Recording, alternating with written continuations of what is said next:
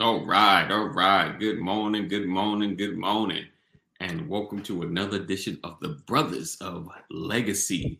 It's Freestyle Friday, but today we're not playing any games. serious talk right here. I have to my left, right, my brother from another mother, Mr. Ephraim Reparations Terrell in the building, as well as we have a special guest. Our new cousin of Legacy, Dr. J.L. Adolph in the building. So we're going to have a great conversation. As you can see, we're talking about will remote learning become the standard? We're going to talk about how that can happen, why it may not happen, and what could it look like if it was to happen. And we're going to dig into all of that. You know how we do. Make sure you share. Make sure you tag somebody. It's going to be an amazing conversation. Make sure you are inboxing everybody. If you get in Facebook jail, I will bail you out, as well as the text community. Make sure you share that as well. And I think I didn't share it with my text community. I'm slipping today. All right.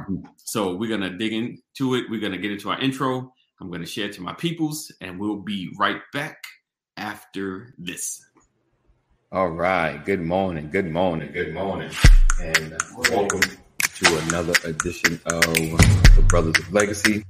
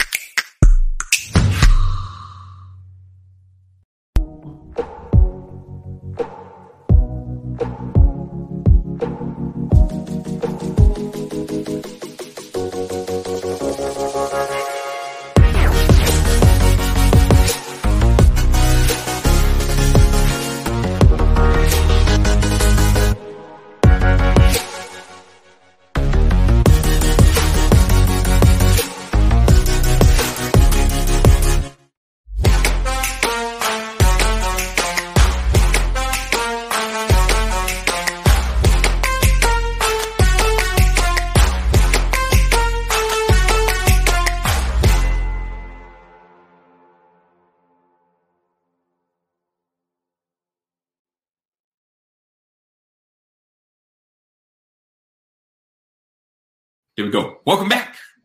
Right. Welcome back. Got to get one of those gangster shirts. Right. Yes, indeed.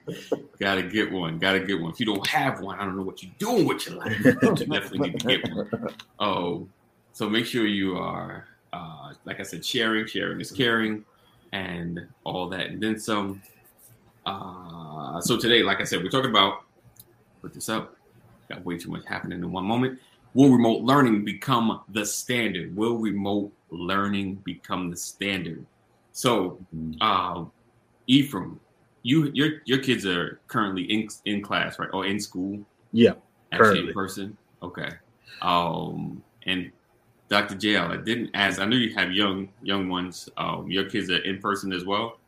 Yeah, my babies are 16 now, 16-year-old twin boys now. But yeah, they are in person and in school. Nice. And for mine, we couldn't trust it. We went to the open house, and my wife told me later, she said I was really, really nervous already, and I was pushing myself to be comfortable. You go in the classroom and they were like really close, and we asked the teachers, and even the teachers had the face of concern. The teacher's like, I tried to configure every single way to get the same amount of kids in this class and did not. This is the best I can do. I'm looking like, it almost looks like pre-COVID, And then hold on. We went to another class. The lady's like, I don't like these masks. She's like, I'm vaccinated. She takes it off, takes it on. Like she was trying to keep it on. Like, I need to breathe. I was like, you ain't going to wear this during class because you're going to take it off when we adults aren't around. And the kids ain't going to say anything. But then the last thing, let me see. Oh, hey. Are you? No, I was talking to my mom was on the, she just called me and asked me where you guys were because she said she doesn't see you. Oh, yeah, we here. We in the building. I just told her you can hear the talk. You're interrupting BOL, Mom. You're interrupting BOL. All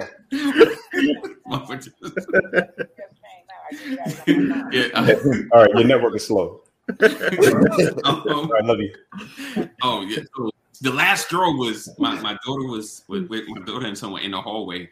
One of my daughter's friends came up to her, was like, Alexis, no mask, no nothing, trying to run up on her. Yeah. I was like, yeah, no, That's a hard one. I can't. I don't. I can't. I'm already concerned. I think the law was just like, I need you to see this stuff first and then make the decision. Mhm. And we're constantly getting emails for the cases that are happening in the school. So I was like, oh. And my daughter's like, she sucks every germ. My son is fine. He like me. He don't get sick and stuff. My daughter, she just anything and everything she get. So I was so we made the decision to stay home. And I know Pastor has a senior, and a first year college student, and of course they are in person.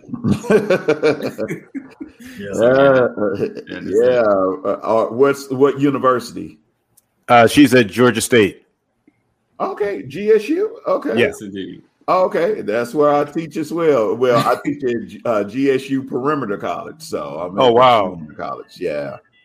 Yes, indeed. So yes, we're gonna everybody calling my phone. No, we on Brothers Relationship. a lively conversation. I'll be right back. Yeah, no problem. So if virtual was to happen, I'm gonna ask you, Mr. Reparations, what would that look like in your household, or would it throw everything for a loop? I know your wife at one time was like all at home. I don't know if she's in between home and office now, but would that disrupt a lot of your life, or is that something you could adjust to? I mean, it's here. You know, we've adjusted. We 19 months into this pandemic. You feel me? Right. So it's like, and good, God bless you, Dr. Adolph. Good to have you on the show, man. But like, we here. You know, so like we found a way to make it work. Now, if it's the standard, that's the tough question. Standard would make people feel like it's widely accepted. You feel me? But to deny that we in it, we in it. Forget remote learning. Like remote work is the new thing. You feel me? You can look out at jobs, and that's pretty much the top thing. Back in the day, it used to be like, hey, we pay this much. Pay is like third. Now it's like first thing you see is this your job title and you remote. You know what I'm saying? So it's the way of doing it. I think the part, and even what you were saying with the classes, the hard part is the pandemic forced us to be remote when houses weren't set up for that. All right. So every house is built 2020 plus. The new thing for me is going to be that extra little bonus room. You know what I mean? Smart homes. I want to see the smart home. Is it wired for me to be at home? Like you're going to see a change in architecture, like the design itself. Like, you know, it's like when you have an elderly parent and you're looking for a new house, you want to see if there's a room with the bathroom near it on the first floor, because we're looking for something different. I'm not some little newlywed first home time owner, 25 years old. You know, I'm looking for something different. So the way that the building is going to be constructed is going to be a little bit, even churches. Why do I need a church that can sit 5,000 at this point? You know what I mean? Do I need that much space just so I can spread out and social distance? You get a 5,000 seat and only can fit 1,000 people in there. You feel me? That's a big deal. So we're going to change the way we look at just the way the society structured. But as far as like us in it, we're in it, and people are just finding different ways to make it work. We in kitchen tables. You know, we taking out nightstands in the bedrooms and setting up a workstation there. So we're just not formed that way right now. But like as far as the learning, like man, we in it. Like every remote is gonna be the way. Right. So Dr. JL, would that be a big adjustment for you as well? If remote, well, if your kids are bigger, they can hang out. Right. My kids are fine. They was like any excuse to be on their phone. Now, you know, it's kind of funny. We finally found a way for them to not use the cell phone. We're like, I don't want to use this for class. But you know, to answer your question, will remote learning become the standard? I'm going to say, you know, no. And the reason why is because, at least I would say in the United States, we are fixated on conflict rather than critical thinking. I mean, we live in a nation that thrives off of conflict drama. And so when you politicize a public event, a public health crisis for the sake of politics, trying to satisfy the whims of your political parties and that sort of thing, instead of really thinking critically. I don't see it becoming the standard, because we live in a nation that's so fixated on freedom, on things, but it's freedom oftentimes at the sake of it just depends on whose freedoms are being violated, and that's the thing that's problematic. I mean, none of us really. I have people that say, "Oh, I don't know what's in the vaccine. You don't know what's in the hot dog that you are consuming. You don't know what's in McDonald's you consume. Yeah. You wear a seatbelt and that sort of thing." But to answer your question, like I said, remote learning, we have made this it's a political thing, because we're more fixated, like, what will that mean for the economy if parents have to turn their homes into the school ground? What does that mean for us from that standpoint? But we're actually sacrificing the future for the present, because if we have children and continue to be more and more infected, we have a bigger problem. So, yeah. Has anybody heard of any tax credits for remote learning at school type something? It's interesting. No, not at this point. They don't. And that's the biggest problem too. It's like, if we have to turn our homes into it, then like, as a nation, I want to say we have been fixated on an agricultural system for education for centuries. So now, we haven't revamped education since the beginning. Right. So now you're talking about revamping it. We don't like change. Yeah, for sure. Change is hard. When you say an agricultural system, can you provide some clarity there? Yeah.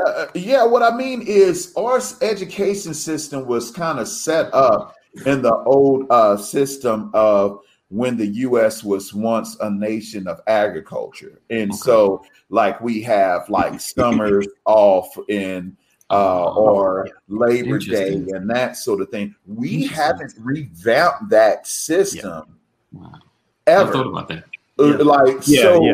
So what you have is this, and in other countries have school like all year round, and that sort of thing. We're the only nation that's still stuck with, it's basically, like your uncle still listening to the 8-track. You're like, oh, but they're streaming now. They're streaming, bro. And then it's like, no, but I like this 8-track.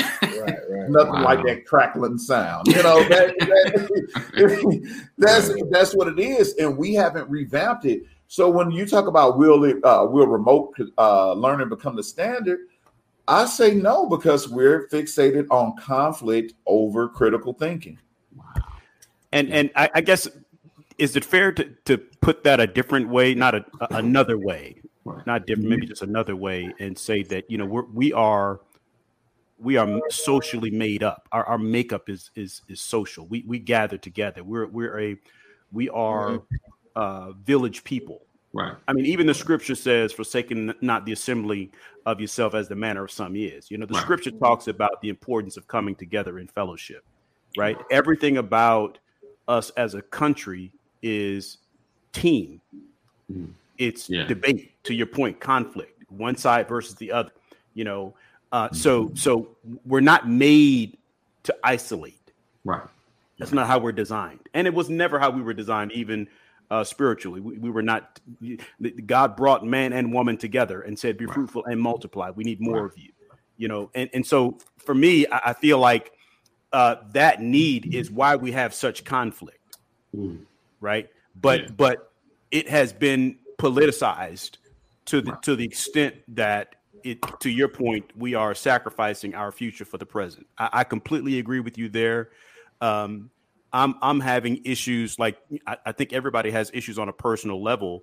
I don't believe that remote learning is our future. I agree with you there. I do not believe that, not even by a long shot, because half of the funding for academia is based on coming together. Right. Right. They lose too much money.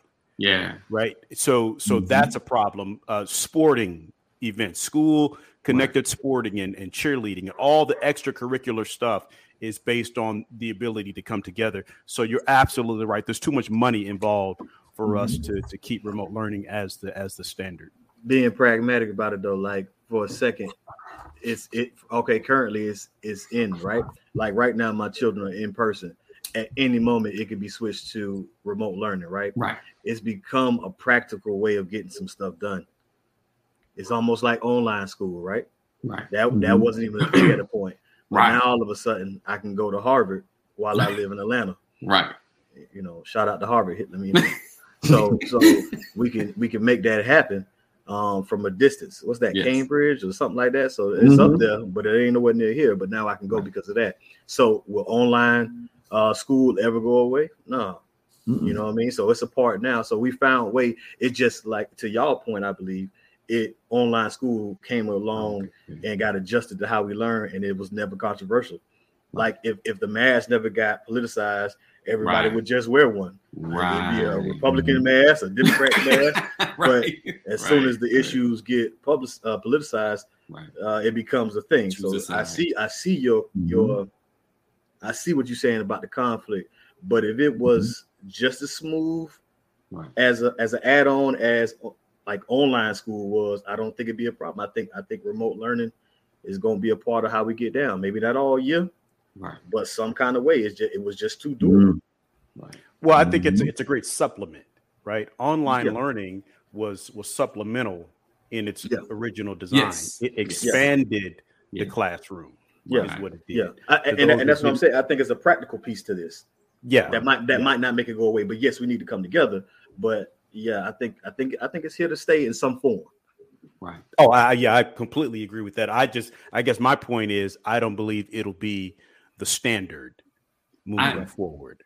I kind of been, thinking about this for a while, and I mean, I believe in some form it can be. I've even thought about the standard, and I even thought about like what happens to those that have younger children or children that they're not at the age where they can be left alone legally, left alone, in the home. I even thought about people that would set up buildings, and I know it's crazy. Like if we got rid of the school, they still would have like a building, but it's socially distanced, blocked off, but they're in their cubbies. It's kind of like, everybody got a workstation, cubicles. Right. So it's right. So online isn't new. It's new to this generation. Right. But it would be, like these private learning centers, like they just kind of pay like a babysitter fee kind of thing just to make sure they got but what's different than everything. And what you talking about sounds like an advanced daycare. Right. Exactly like, what it would be. I take care of the babies over here, and let your older kids go there because they can't report to the school, but I let them learn safely here. Right. And I think something like that could shift it where those things are changing. And with our children, if our children, I think about the 2-year-olds that growing up learning how to socially distance, they're going to get used to the mask. They probably like, oh, my face feel naked. They're going to get so used to wearing the mask. It becomes almost a norm or like a seasonal thing. Like, oh man, it's getting cold. We need to put the mask on because we don't want to spread these germs. I told y'all, you listen, back in the 80s and 90s, everybody was asleep on Michael Jackson. He was wearing a mask back then. He knew. He already knew. He said, y'all got something out there. So I really feel like a lot of this, I truly believe, I don't know, I'm going to throw a number like the next 20 years. The schools are going to like, with so much, with these so many variants of this virus, from the alpha to the beta to the meta to the omega, so they got Q variants. mango flavor. Right. They got all that. Barking.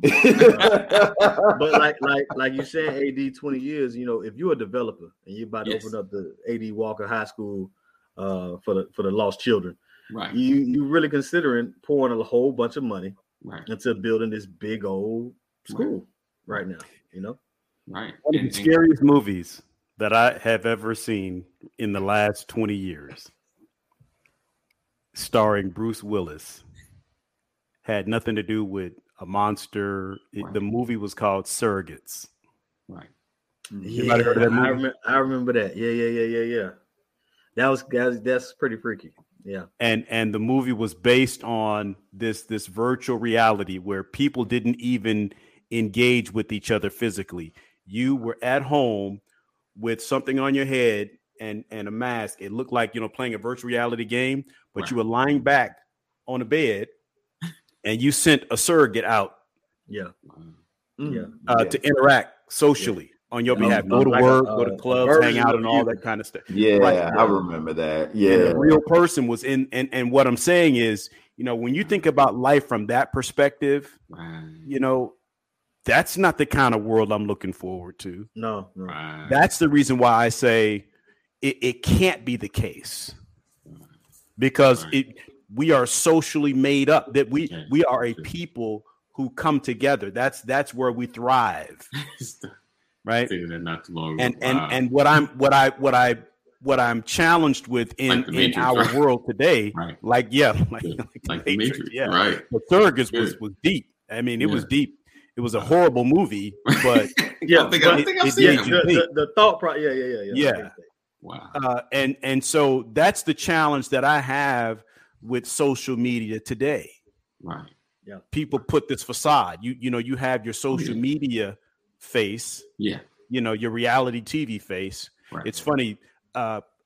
Kim Kardashian, so Terminator movie, was doing. She posted something recently, and they were making fun of her because her daughter, while she had the camera running, she was promoting some makeup or whatever, and her daughter in the background asks her. She said, "Mommy, why do you talk different when you're talking about the makeup?"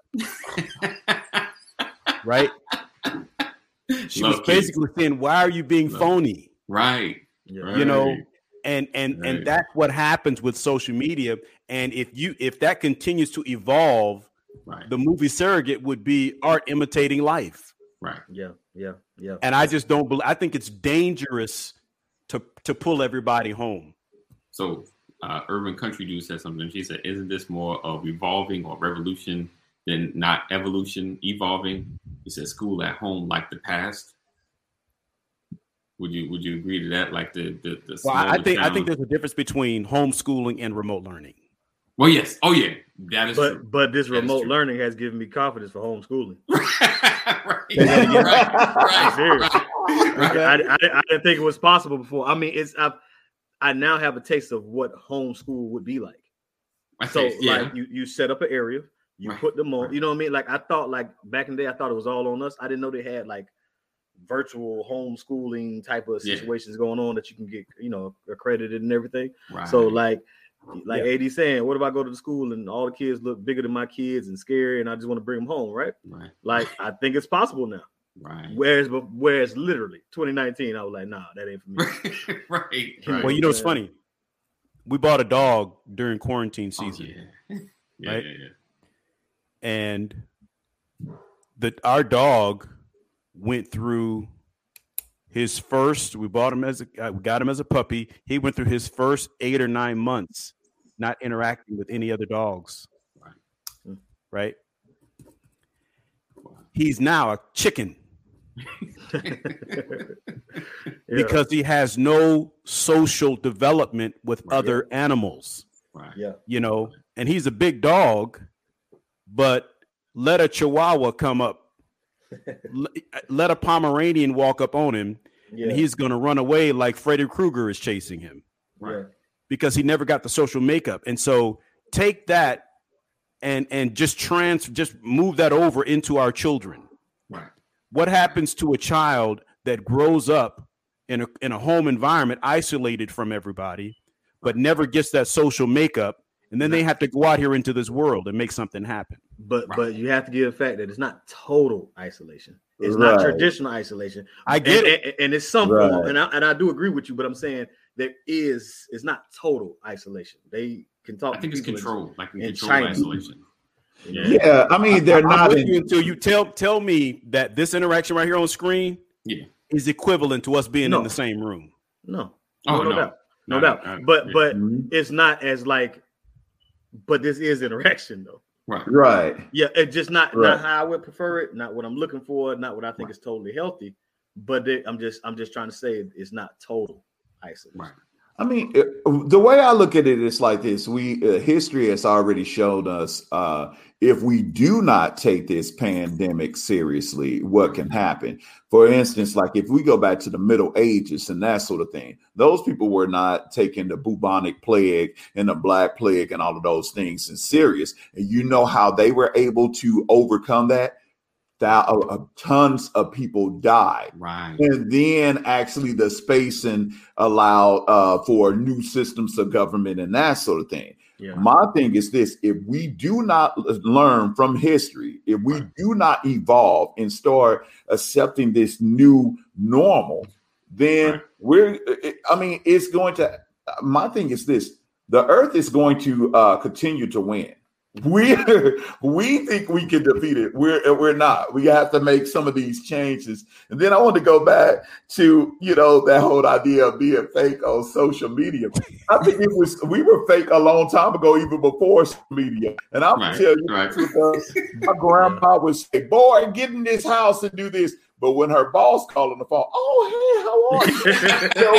so we've been cold with you for quite some time. So my thing is this: if we don't evolve, if we don't make changes to a system that has been in place since, like I said, the agricultural time period, then we're going to be doomed to fail. And what's so bad about it, we do have a country that we can look to that actually has an ideal model on how they do there, and that would be New Zealand.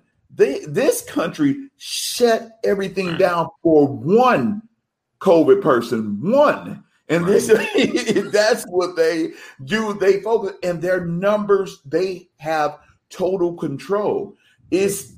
Our nation's like the way it's assembled now.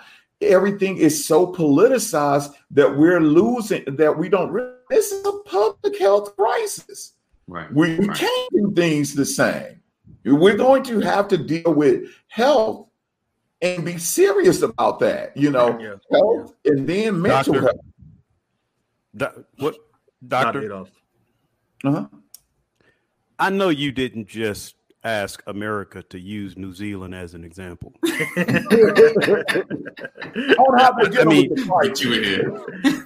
I'm saying, like, to shut down New Zealand is a whole lot less cumbersome than shutting down America. Right. I understand, but I understand the point. I completely understand the point, because that's one extreme. We are the opposite extreme. Right. We're about the worst example on the planet when it comes to our response to this epidemic. I completely agree with you. Yeah. So if we could at least take some lessons, right? Yeah. Just stop fighting about it and recognize it's real. And my thing is, politicians should just be quiet, right? Anybody out here that is not practicing social distancing, that is not wearing a mask, should have consequences, right? It should be a hate crime. That's how I feel. When you look at, because the numbers do not lie. People are getting sick. People are dying. And I'm like, to me, there's no such thing as a breakthrough COVID case, because the vaccine does not make you exempt from COVID. Right. So why call it a breakthrough? Right. That's true. So, and I'm not trying to make anybody get the shot, but my thing is, because I didn't believe in the shot. I just didn't want to take it. Me too. I didn't take it for a long time. I didn't want to take it. I have since taken it. I've taken my first injection because I have to be an example to my family. That's the reality. Because I have a child out there as a freshman at a university, because I have a child getting ready to graduate high school, things are just different now. And what I realize is, when it comes to, remote learning and all that, the reason why we're having this conversation is because people won't remain obedient. It's the disobedient folks that are causing us to have to bring everybody back home after we sent everybody back out, but again, it's all about the narrative. The narrative was go get the shot and you'll be okay. Right. It was never go get the shot to mitigate the impact. Right. It was go get the shot and you can take your mask off. Right. Right. Wow. I think that was the big, to me, that was like the big issue. And then it seemed like the media was kind of going against each other. Everybody was saying something a little different about the shot. And you just like, wait, okay, this big media organization said this one said this. So like, what's, and then you just look for the consistent information. Like, okay, this part seems true. Okay, this part seems true. Like the rest of that, like you knew the shot was like, and the number one thing I hear or have heard and hear is, when you get the shot, you get COVID, it's not as bad. Like you don't, the effect isn't bad, the chance of living increases and things of that nature. But never like nobody's going to get it, like, but you still need to be protected. You can still spread it, because now it's like they're trying to divide between the unvaccinated and vaccinated. It's like, dude, just the folks that are getting vaccinated, just trying to mitigate inside of them and slow it down, but it doesn't stop it. Like there's the line is not huge. It does make a difference, especially those at high risk. But it's just the facts that consistent information and like I don't. Me and Dr. J talked before it started talking about the YouTubers and the people that have read the 3 books, the experts, the new experts, and it's funny about the information that's out there and how that the fringes has spread into the politics of it. That's the crazy part. And it's mitigating that information where we can at least be all on somewhat of the same page. Like I'm tripping too. Like I don't even know how this whole thing got politicized. Like, yo, how did wearing a mask get so political? Like, that's the health of all of us. Like that is easy. That's easy to answer. Break that down, Cole. Break it down. And welcome to the show, Cole Johnson. Thank you, AD. How you doing, E? How you doing, Pastor? How you doing, Doctor? Hey, what's going on? You're dealing with a country that does not like to have its. Right and that's a prime example. One word. You're dealing with a country. You're dealing with a country that does not want to have things dictated to them. I mean, you have these flags that has the I think you've seen it, yellow background with black writing. Don't tread on me with a snake coiled underneath. You have so many people who have that, or Confederate flags flying, or the United States flag, but it's draped in black, white, and blue. Right. You have those entities, those people who simply say, you're not going to dictate to me how to live, what to do, what to say. I mean, there is a U.S. Constitution. I'm free to do whatever it is because that's what this says. Right. They don't care about saving any one of our lives at all. No. They don't care about that. All they care about is simply living their life without any consequences, without any provisions, without any checkpoints. They want to live free. Otherwise, and I know you've heard this, they feel like we are living in a communist state. Right. Not the communist Marxists. Yeah. So, you have people who don't want to be dictated to. Right. So, seeing a pandemic? No. And I've said this before in this program. I'll say it again. And I will give this disclaimer before I continue. This is only Cole's opinion. This is not the opinion shared by the Brothers of Legacy. What I'm about to say is the opinion of Cole Johnson. Americans are stupid when it comes to history. because we went through the same thing, but it was the Spanish flu only 1 century before. Right. They don't want to learn. They want to experience it for themselves. So you have those two entities just in play. They don't want to learn from what they see in history.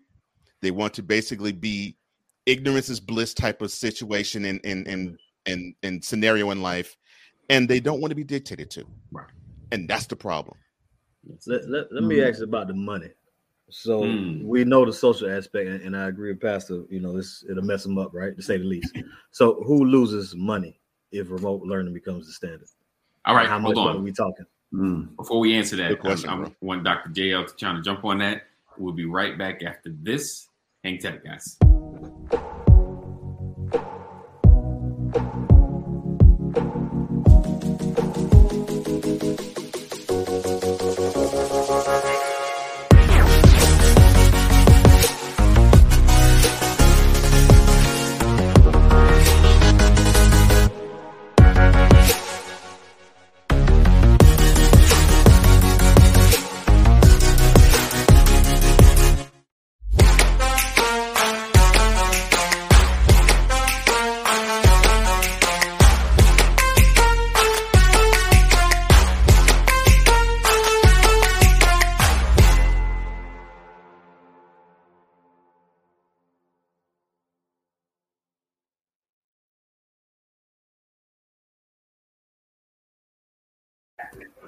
Welcome back, everybody. We are in the mix. We're talking about will remote learning become the standard. We are joined by our brothers. To my left, right, Ephraim Terrell, Mr. Reparations. To his left, right, Dr. J.L. Adolph, the new another cousin. One of those. He said one of those. It's one of those. Another one of those. Another one of those with a huge, heavy sigh. And my brother Cole Johnson, and of course Pastor Brian A. McCrory Sr. in the building. So we appreciate you guys. So Ephraim asked the question before we went to break. He said, Kevin said, "I'm a black man. I don't fly any of those flags. I don't want to be dictated to. Leave me and mine alone." And that's another aspect. The red, black, nothing wrong with that. Right. Yeah, nothing wrong with that. But it has to come a point where you have to think about other people besides yourself, and then that's the issue. No, my thing is we have. We'll leave you alone, but you leave us alone too. No, I get Stay that. At home. No, I get that. But those people who want to not be dictated to, they want to leave home. Right. So they have to think of them. They have to think of other people besides themselves. And if they don't want to do that, then I agree with you, Pastor. Yeah, stay your butt at home. All right. Yeah. Let me get into the. I'm sorry. Your question, E. You good? Oh, right. I threw it out there. Ephraim spoke about the economic result of shifting from at school, in person to the home standard. And I want to toss to Dr. JL first, and then we can all jump in on it. What do you think that would look like? Because he's in the educational field, he's probably seen he would know some of the ramifications that happen. It would affect him as well. What's your opinion, or what do you say about that? Okay, well, first I want to let all your universe and your fans out there know I'm a professor of English and that sort of thing at Georgia State University Perimeter College. So, however, I have taught high school, I have taught community college, HBCUs, 15 years of experience. And this is what I think, first of all, it's a very good question from who would be impacted from an economic standpoint. For one, you're looking at, when we talk about schools, we're talking about the food industry in terms of, the amount of the people who supply our kids with the lunches, as well as corporations like Coca-Cola and that sort of thing that run the vending machines and that sort of thing. So what we're talking about is a major cut in the income because we realize that schools also it's the breeding ground for our new consumers. So then when you talk about clothing. You know, when we talk about clothing, and in Georgia area, what about the people who make uniforms? What about the kids who want to look fresh and fly for this? You don't need to look fresh and fly to stay at home. It's, you know, so you talking about clothing. I would say the tech industry. The tech industry will have some, like some people would say, oh, in the pandemic, you need to have Wi-Fi and that sort of thing. But it's easier to buy a home for an entire household than to supply an entire school with computers and that sort of thing. So you have the tech industry and also the major companies that distribute like things for testing. You're talking about Scantron. You're talking about all of these different types of companies that will lose major money. That's and these people pay for the superintendent and that sort of thing, you know. So that's the major loss from a school standpoint. But then when you're talking about corporations and companies outside of that, you're talking about corporations that now will have to up money, especially if you want employees. Now you're talking about companies to be competitive. They may have to offer some form of child care. They may have to increase minimum wage. And so now we're talking, and now every home has to be Wi-Fi and that sort of thing. So you're talking about need to increase the minimum wage. So it is economic pressure to get these kids back to the quote unquote normal. But the problem is the biggest issue is when we talk about vaccination, kids 12 and under are not eligible for the vaccination. Who wants to? We already had a teaching crisis to begin with. No one majors in education. I teach. It used to be when I first started 15 years ago, I would have a fourth of the room. Oh, I'm a future educator. Now I have 2 or 3 people that want to be educators. Can't make that money. You can't make money. That's one. Then number 2, you know, you have now it's like teachers have another added responsibility. Not only do parents want us to be the parent without the consequences, not only do they want us to police the classroom, now they want us to be healthcare consultants as well. So no one wants to go to a place where you keep getting more responsibility at the same pay. Don't forget Trump wanted to give y'all a gun too. Exactly. You want to be police officers as well.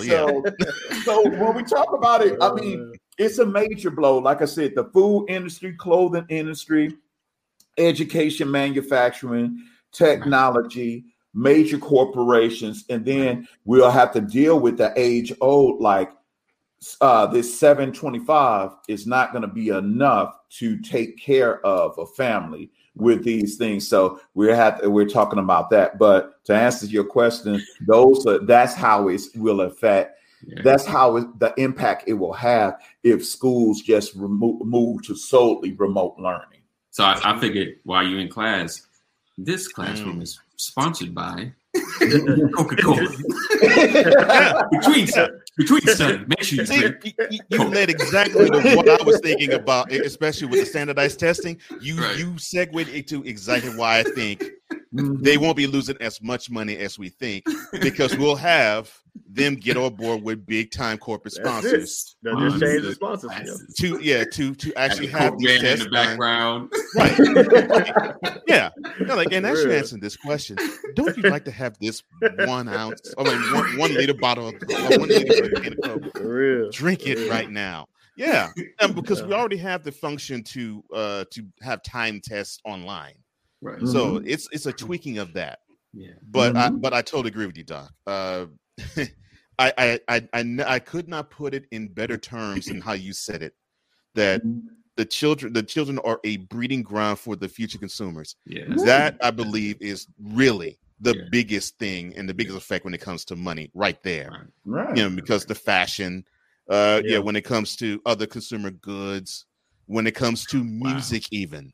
Yes. All that will be affected and adversely affected. I totally agree. It says Oh, that a good. couple of schools Yeah. actually sponsored and Very completely good upgraded point. by Google. Mhm. Right. That's interesting. Mhm. Wow. Oh, It all come down to the money. Man. Of course it does. It does. Thank you, Houdini and Terminator X. Yes. Yeah. The social development piece is I think, like Pastor was talking about earlier, that's the bigger miss. That's the more impactful miss. Because I wasn't getting none of that Coca-Cola money anyways. But if these kids are stuck at home and they getting, they bored and now they become more violent, then you send them out of my neighborhood. Yeah, that I feel that a little bit more.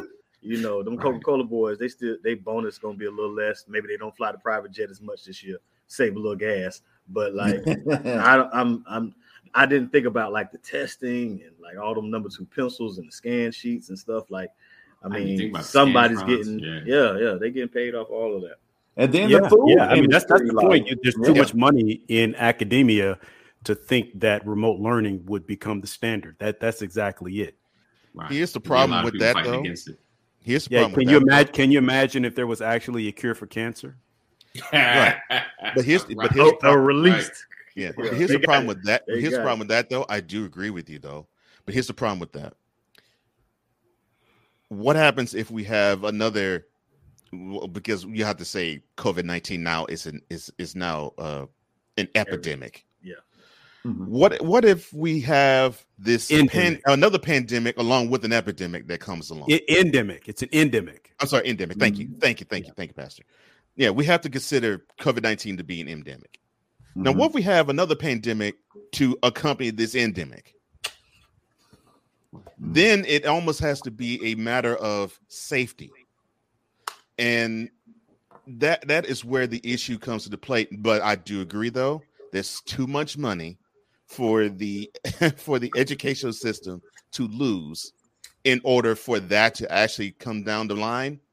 But if the government has proven that they do not have what it takes to protect the citizens when you have this happen and something else comes along, you're going to have more issues. Yeah. And a shutdown is way more costly than some type of reduced. Yeah. In person.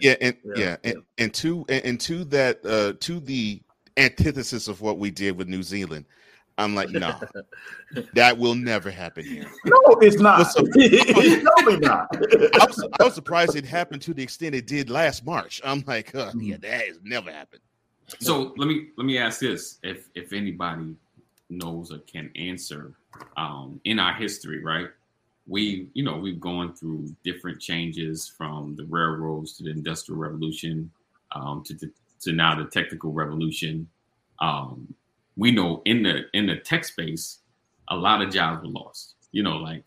Because the automation of things, the loss of certain needs for certain businesses, from back in the day, from someone that used to sew buttons on, but I guess that's big money. Big money didn't lose, just a little got lost on those things. Can you think at any time in history where a lot of industry lost out to because of a shift, because of a change, other than, of course, this pandemic, which is not an endemic? Has there been like a huge loss to industry that you can think of? Because I hear you guys and it makes sense, because what, Dr. L, when you started breaking it down, I was like, I forgot about the clothes, because you're right, you get back to school clothes. Like, we didn't really shop like that. Get a nice shirt. As long as they can see your shirt, they're good. The bottom don't even matter. Easter Sunday. A lot of those industries, the money just shifts. Even when you said it, I thought about with the VHS. You know what I'm saying? All us old enough remember that. So the big studios start to lose money. Right. But that's still the same industry. It just shifted towards this way and opened up tech ways, right? And the studios caught on, and then they start selling.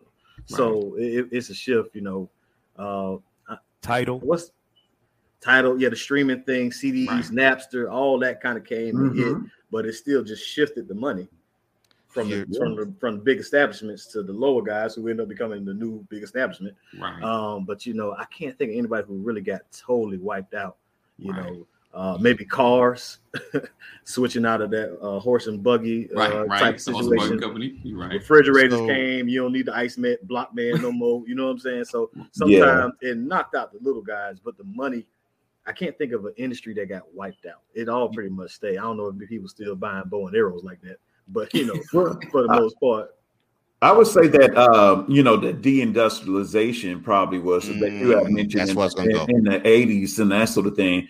I mean, because really that's what led to that economic crisis and and that sort of thing. When you have major corporations that's being outsourced, it left. Like if you go to like a Detroit, you go to my hometown, St. Louis, you go to these different places that were built on these manufacturing hubs. Yeah. Then what happens is when the manufacturing left, you found a rise. It was a switch in the industry, but it was called mass incarceration. So because what happened was when those jobs left, then we transformed those jobs into from school to prison pipelines. Right. Yeah. So so you have that took place. Yeah. Kids got to eat still, so I got to do something. Right. Yeah. So you have that. I would say, the biggest thing that I really see happening though is what you're going to find is that technological divide, and really like I would say for parents and that sort of thing out there. You probably need to try to get ahead of this as best you can in terms of getting technology like laptops, computers, and that sort of thing, because things have the way the American market has worked. Whenever it's a major crisis, somebody's going to profit. So you better get these computers while they're cheap enough. Yeah, Bezos, we're looking at you, sir. Because the price is going up. The price is going up. Yeah. So, and I'm not mad that to your point, the digital divide as a title that has been a challenge from the early 90s, right? And it has still been a challenge because you have so many young people that have a mobile phone but don't have a tablet or a laptop. Right. Yeah. And the only access they really have to one is when they enroll in school and they give them a Chromebook. Right. Yeah. So that's major. That's huge. What you just stated is larger than most people would think. Yeah. So when you ask this question, AD, you're talking about historically? Yes. I could give you one industry that has fundamentally changed to where it's almost extinct. Okay. Dr. Adolph was basically touching on it. Farming. Okay. Right. Before the turn of last century, a lot of people got their foods from farms. If they didn't grow it themselves, they actually went out and got them. In Texas, they still to this day called their state roads, not state roads, but farm to markets, or FM for short. Wow. So the turn of the 20th century, people relied on farms. The turn of this century, not so much. Right. And we see the difference in the foods we buy at grocery stores. Right. How many times have we said, wow, this used to cost this much, now it costs this much? Right. Why is that the case? Right. And it's because we don't go directly to farms anymore. We go to the third party. Almost all of us do. If we don't grow it ourselves, we have to go to a third party to get our food. Just almost like anything else.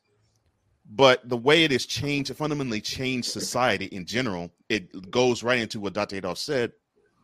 When you had these cities just become economic centers, New York, Detroit, Chicago, when you have millions of people just congregate in one area, but you have a vast amount of space that used to be occupied by farmers, but no longer they are. It had a fundamental change that exists, like to the point where now daylight savings time and standard time, that was for farmers. We still undergo that now. Right. Right. But what effect do we really have in having time being moved to save on daylight? Because most of us don't deal in agriculture. Yeah. Man, I don't know about you, man, but I be loving that extra hour.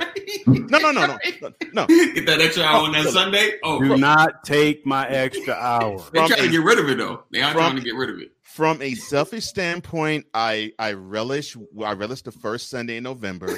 I love it.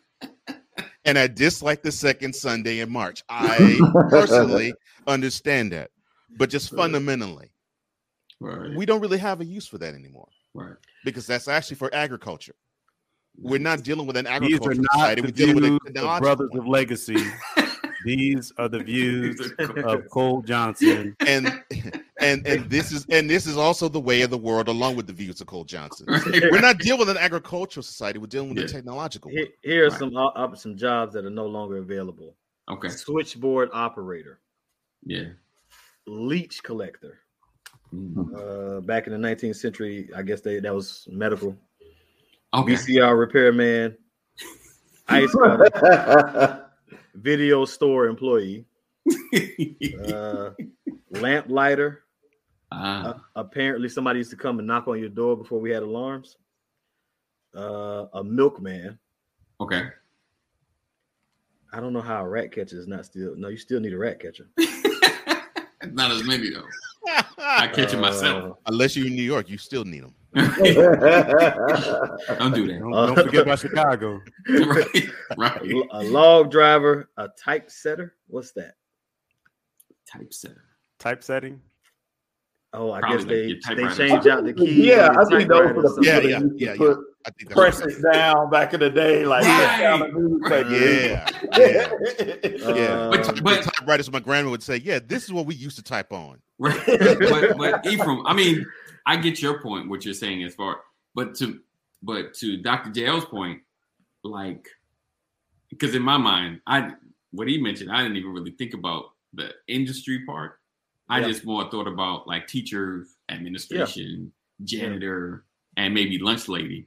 But you're right, in the trenches. The clothing industry, like the industries are set on school time, time to buy this, time to get this, time to do this, time to do this, time to do this, and if that's going, you're right. It's like, I'm still drink my Coca-Cola while I'm sitting in my shorts with my my t-shirt on or something, my nice t-shirt is clean. That money more is like more behind the scenes money, if I can call it that, right? Like it was more evident when sports shut down. Because I see you paying for that hot dog. I see you paying for that ticket. I see you buying that beer in the fourth quarter. I see you, you know what I'm saying? We see that upfront money. But like the points you raised, that was great, man. That's behind the scenes, man. I know everybody I'm looking at gets a paycheck, but you don't see much changing of money in schools. You know what I mean? Coca-Cola machines, the concession, and things of that nature. Like it affects everything. So I was saying, like, I get that there are lost jobs, like you're saying, like the typesetter, certain things we don't need anymore. Yeah, because either we like don't vinyl use presses of record, in the record. Right. Yeah.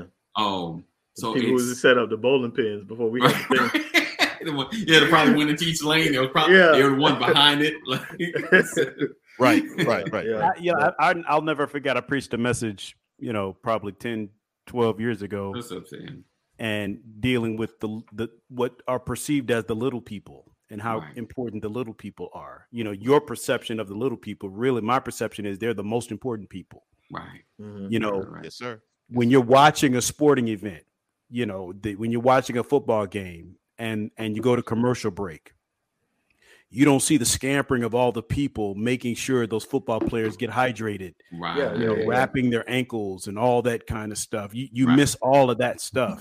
When they go into the tent to get evaluated when they've been hurt, right? The football players make the big bucks, the coaches make the big bucks, but all these other people, if there's no game, what are they doing? They don't have the $100 million contract. Yeah. Right. Don't forget the t-shirt man outside selling them illegal unlicensed jerseys. Yeah. You said the unlicensed jerseys. Unlicensed jerseys. And your nephew with the bottled waters. Come on. Right. Yeah. So that's how they might mess around and eat, because if he can make $150. Well, and you have a hoodie on right now, right? Yeah. The manufacturer of your hoodie is not necessarily the manufacturer of the drawstring that's in the hoodie. Right. Which is also not necessarily the manufacturer of the plastic coating that covers the tip of the drawstring on your hoodie. Right. That's what Dr. Adolph is alluding to when he talks about the other intricate parts that make up the whole, right? That we overlook. It's just amazing. It's amazing. Yeah, it is. Are there any industries that need to be on the lookout of disappearing possibly in the next 10 years? Who's next? I would say education. And that's unfortunate. I want to say this: in the next 20 years, we and this already was talks before the pandemic. Right. We will see a mass influx of outsourced teaching because, as I stated earlier, especially if remote learning becomes the standard, then what we will do is because this industry in America, like I said, is more and more responsibilities being placed, and the pay still remains the same. We live in a society that's anti-intellectual. I mean, like I was stating before the show began, it's like the average American reads on an 8th grade level. That's really what. So you invest in what you value. So if we don't value education, we don't invest in it. So then what we will find is a lot of our jobs in terms of educators and that sort of thing will be outsourced to maybe major corporations, maybe to people abroad where they value education. But I think, what the reality is, that's happening already, Dr. Adolph. Yes, it is. When I'm in the world of you'll IT. be surprised, Sam. You will be surprised. When I go to get certification, I don't go to the manufacturer for my certification. I go to an outsourcer where all they do is teach the class.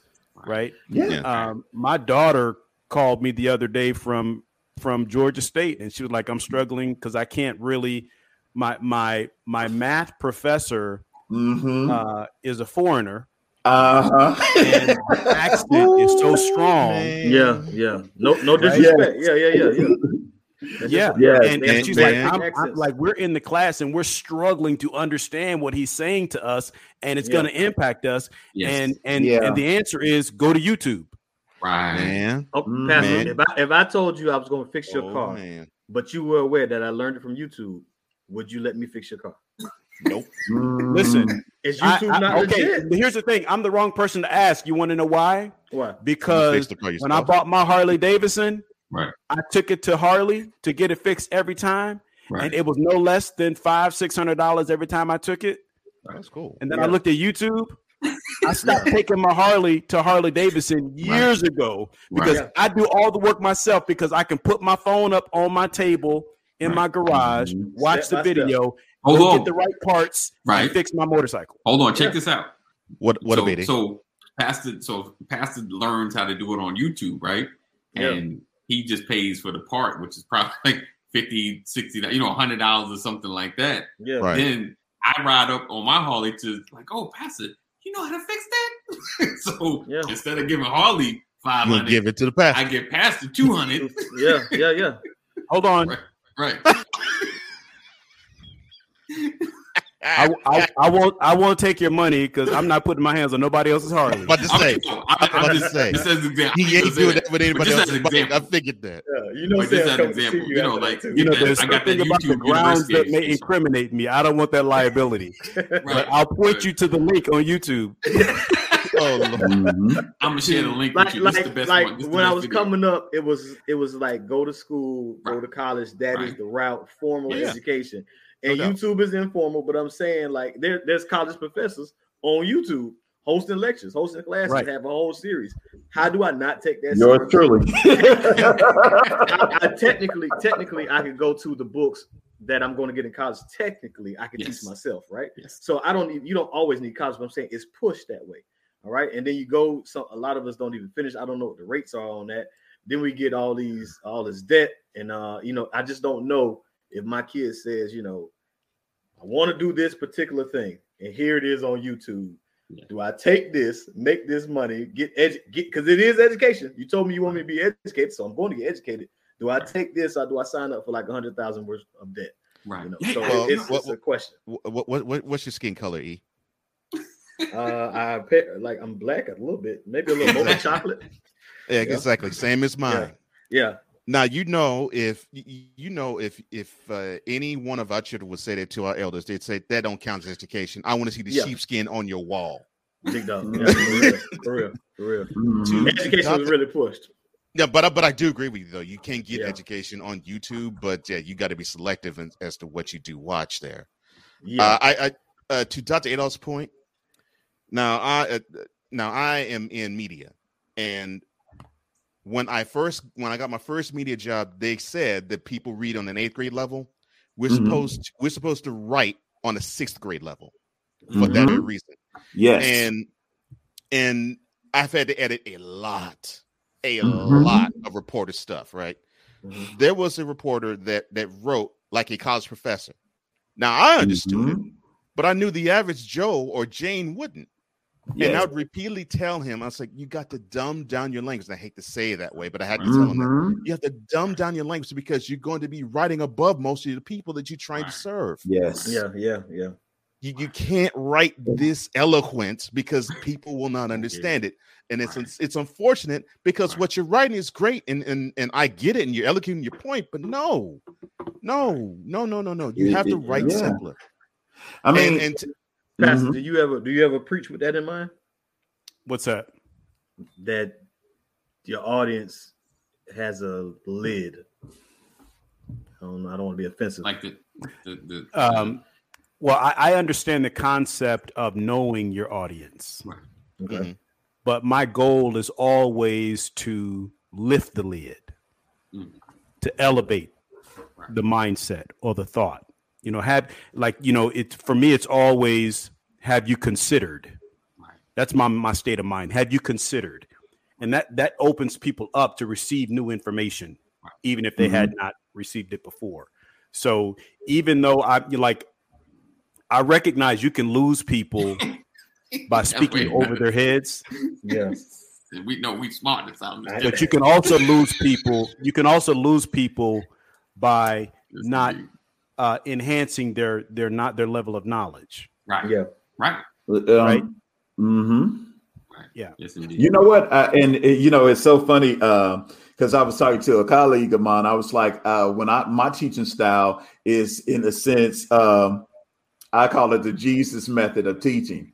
Here's what I mean by that. Nice. In the sense, I try to teach using stories and parables and that sort of thing that reach the student where they are. Okay. And then if I want them, and then by reaching them where they are, then I can slowly introduce them and elevate that style. But if, like, to Brother Johnson's point, if you come in, like, in a sense, using, I guess I'm becoming extra biblical right now. If you come in like a Pharisee and try to teach today's kids, you're going to lose them. And it's a divide in the world of academia with this whole thing that's called like linguistic convergence and divergence, where basically if I speak the way that I speak, do I want to gather more people to me, or do I want to maintain that distance so that I maintain my title and position? Right. Right. That's the divide. Using language as a weapon. and so it's linguistic convergence and divergence. I choose to use convergence. I choose to throw in the baby phrases when I'm breaking down, like maybe Langston Hughes, or I'm breaking down like subject, verb, object. I'm going to use some elements of hip hop culture and that sort of thing as well, because I'm trying to reach the kids the way that I can. And the same way that Jesus used agricultural terms to connect with the people of his time, teachers have to be able to adapt. And that is what the biggest issue that I see with remote learning. If you're unable to adapt to a technological setting, if you're unable to be engaging in this format, you're going to lose your audience. What I found, the teachers that weren't successful with remote learning, they are the ones that like, today class, we will focus on this. You're going to lose them every time. You gotta, you have to be, in a sense, my thing, I feel like I have to be a part pastor, part coach when I'm teaching. I have to do that. And you have to bring that semantic skill set to the online form. That's what's going to stop a lot of people from being kids from successfully learning, because you have this sort of Pharisee approach to teaching digitally. So you're going to have to adapt, and they're going to have to learn from you all, YouTubers, podcasts, and that has to be something that teachers are going to have to get real with. That's good. That's good. So you just brought homiletics into the classroom. Pretty much. I love it. I love that. Because to your point, my mindset has always been teach to my level. Yeah. And I'm very, very simple-minded. Right? I'm like, it's gonna be good for you if I got it. I can think of many things to describe you, Pastor. Simple-minded is not one of them. Yeah. I listen. My reputation is you make it so easy to understand. That's what I mean by simple-minded. Right? It's very elementary. I try to simplify everything so that there's no confusion. That's what I'm saying. I've seen people, to Dr. Adolph's point, like, I don't like to put names out there, but this dude knows who he is. Bishop Noel Jones. Right? If you ever want to meet someone who wants to keep his linguistic approach here, and remind you that you are here, that's Noel Jones. He'll make you not like him. I do. So, and there are a lot of people, a lot of clergy that are like that. They're unreachable. They're unapproachable because of their presentation. You're more.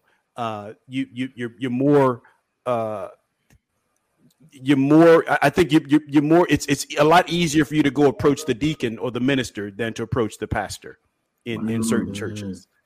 Because they want to keep that separation.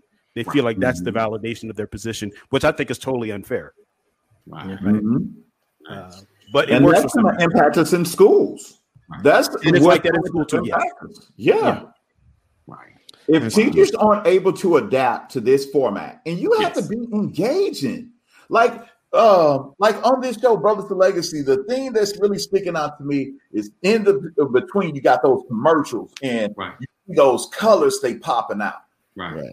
I've seen some people do online teaching and they still using black and white backgrounds.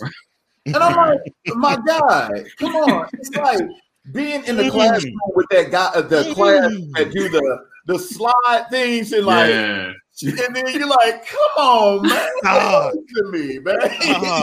Oh my gosh, John. That's just AD trying to keep himself separated from us. That's all it is. Call it out. Nancy, you speak in my language because I got to attend many different meetings in a week.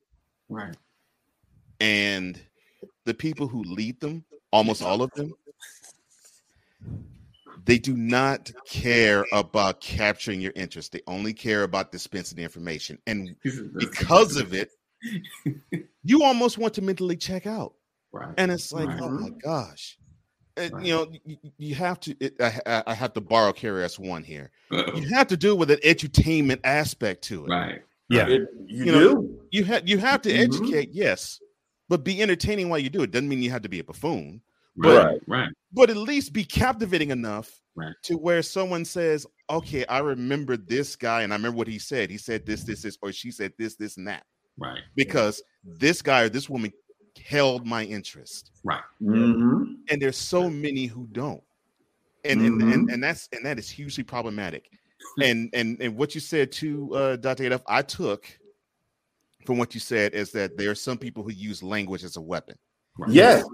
And I love that. I love that aspect because it almost made me think you were totally opposite of Dr. Michael Eric Dyson. Who's prove that he has PhD level speech in every single sentence that he utters. On top of the speed that he talks with. Like, he speaks the ecumenical dispersion of the aqueduct that we did. Wait a minute. But he speaks as if he is in front of a dissertation board every single time. Yes. And it's like, dude. Did you see how quickly my mom defended Noel Jones? I see that. Noel Jones does give definitions. You know, she had been a member of his church at one point. Right. Oh, that's right, California. That makes sense. Right? Wow. So real talk. He said I listened to a lot of MLK and Malcolm, and I had to learn. And I had to learn. I need to expand my vocabulary. Yes, indeed. Same here with me. Indeed. Yeah. Mm-hmm. But I would also, in defense of that, Brother Malcolm also was a person who understood the pimp language and also understood the thug. Yes. So he was able to, don't get me wrong, he definitely had that. What I would say, the thing that made Malcolm especially different was the fact that he could code switch street language into highbrow language, and he was just a maestro with that. Right. So when you look at him, it was he made you want to elevate your vocabulary, but he also captured the heart of the everyday modal black or everyday black experience in a sense that you felt like you could connect to him. In a sense, he kind of, I haven't seen that in since that. The revolution of like Tupac, like the way he was able to steal Tupac, highly intelligent, a Shakespearean thespian and that sort of thing. But yet at the same time, he was able to speak in the everyday language that could connect to the people. If you're unable to bridge the two, you're going to lose your audience. And like I said before, with remote teaching, the biggest thing is people, the professors, instructors, teachers have to realize that in this format, you're going to have to adapt as well. Everything from Instagram to Facebook has engaging content. Right. If you're on this medium, you're going to have to be engaging. And it's going to mean that the teacher is also going to have to be the student. Right. But again, going back to the pastor, but what's going on is people been fed the same manna for so long. Right. Like, hey, we've always done this way. That now when you say, hey, we're no longer going to drop manna out the sky. You're going to have to actually start doing the killing and that sort of thing. Oh, no. And if you don't evolve, you will die. Yes. Dr. Adolf. Is that. You don't evolve, you die. Yes, sir. That's it, Can I tell you something, Dr. Adolf, what you just said? Mm-hmm. I stay in trouble. That's why we got them at the bottom of the screen. Both of them.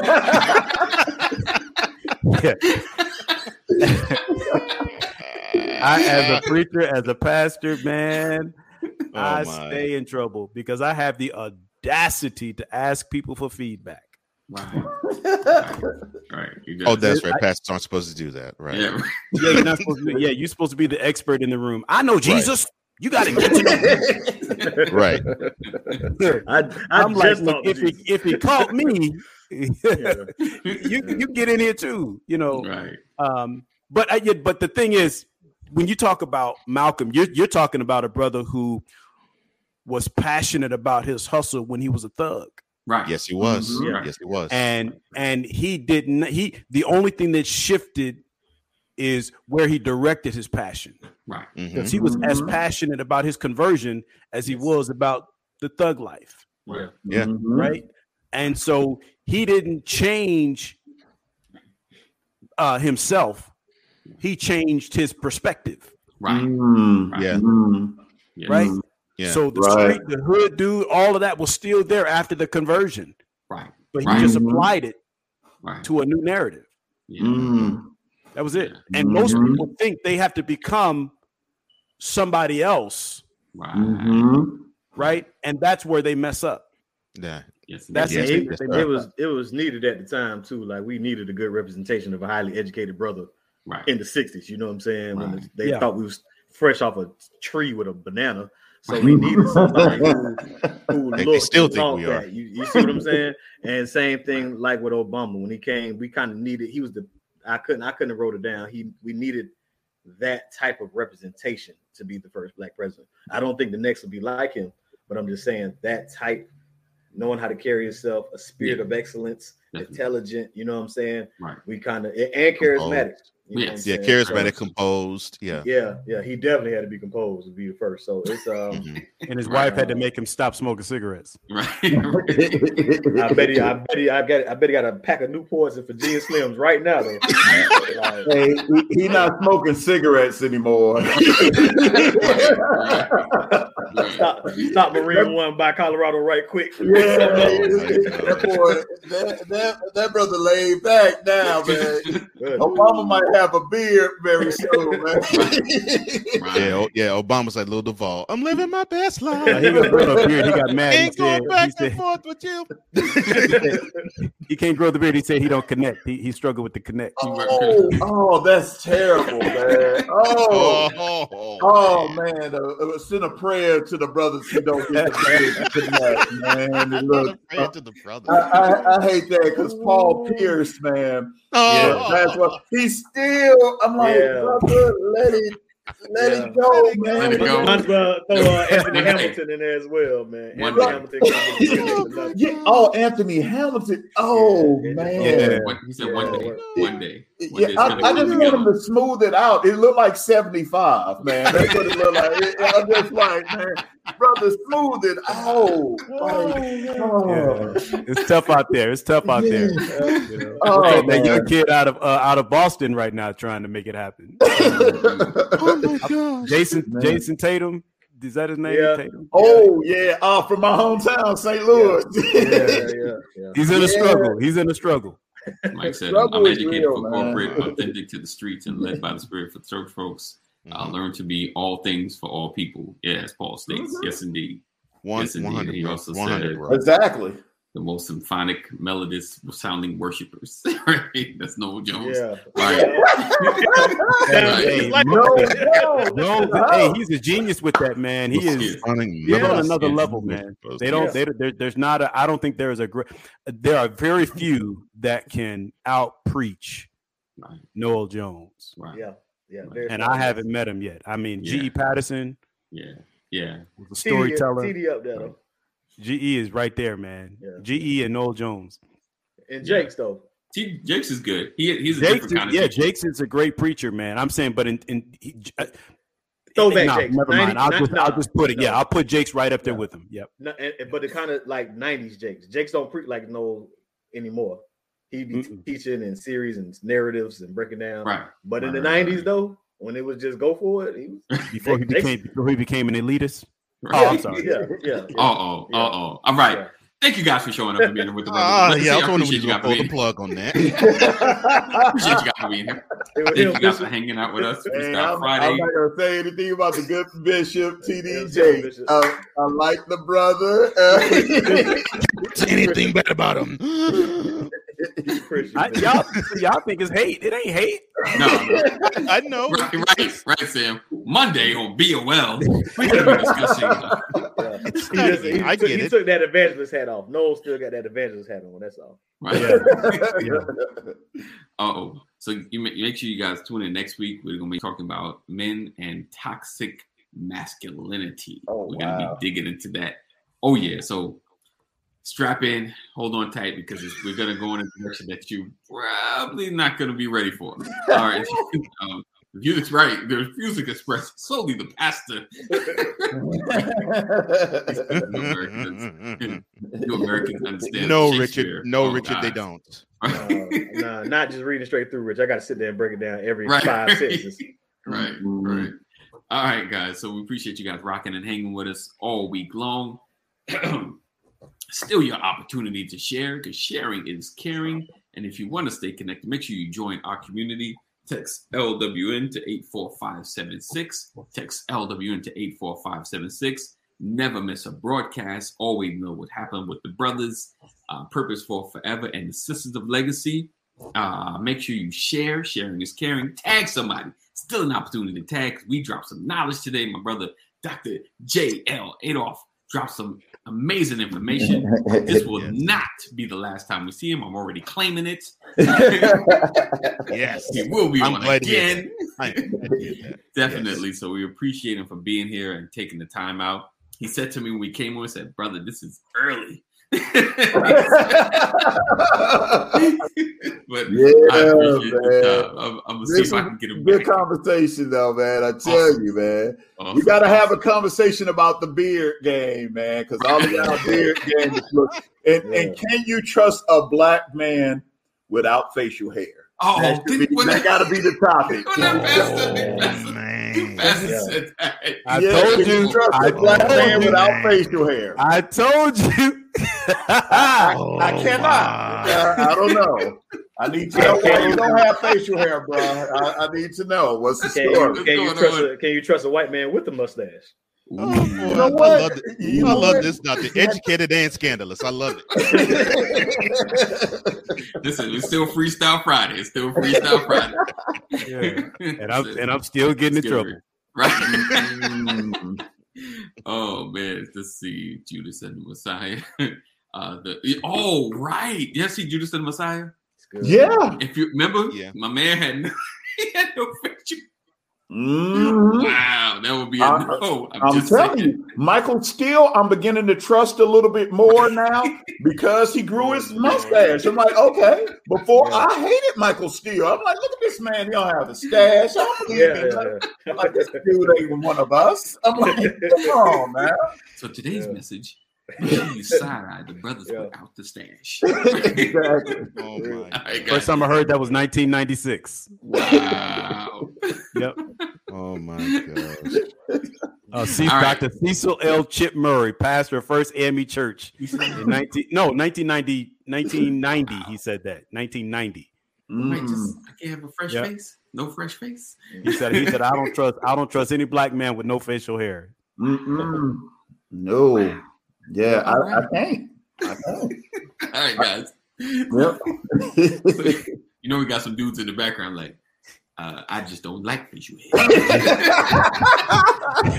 just don't run for office. I need some new growth. I need new growth. It's new growth. And the wife was like, I told you, babe. I told you. All right, guys. Let's get out of here. I appreciate you guys rocking and hanging with us. Stay safe.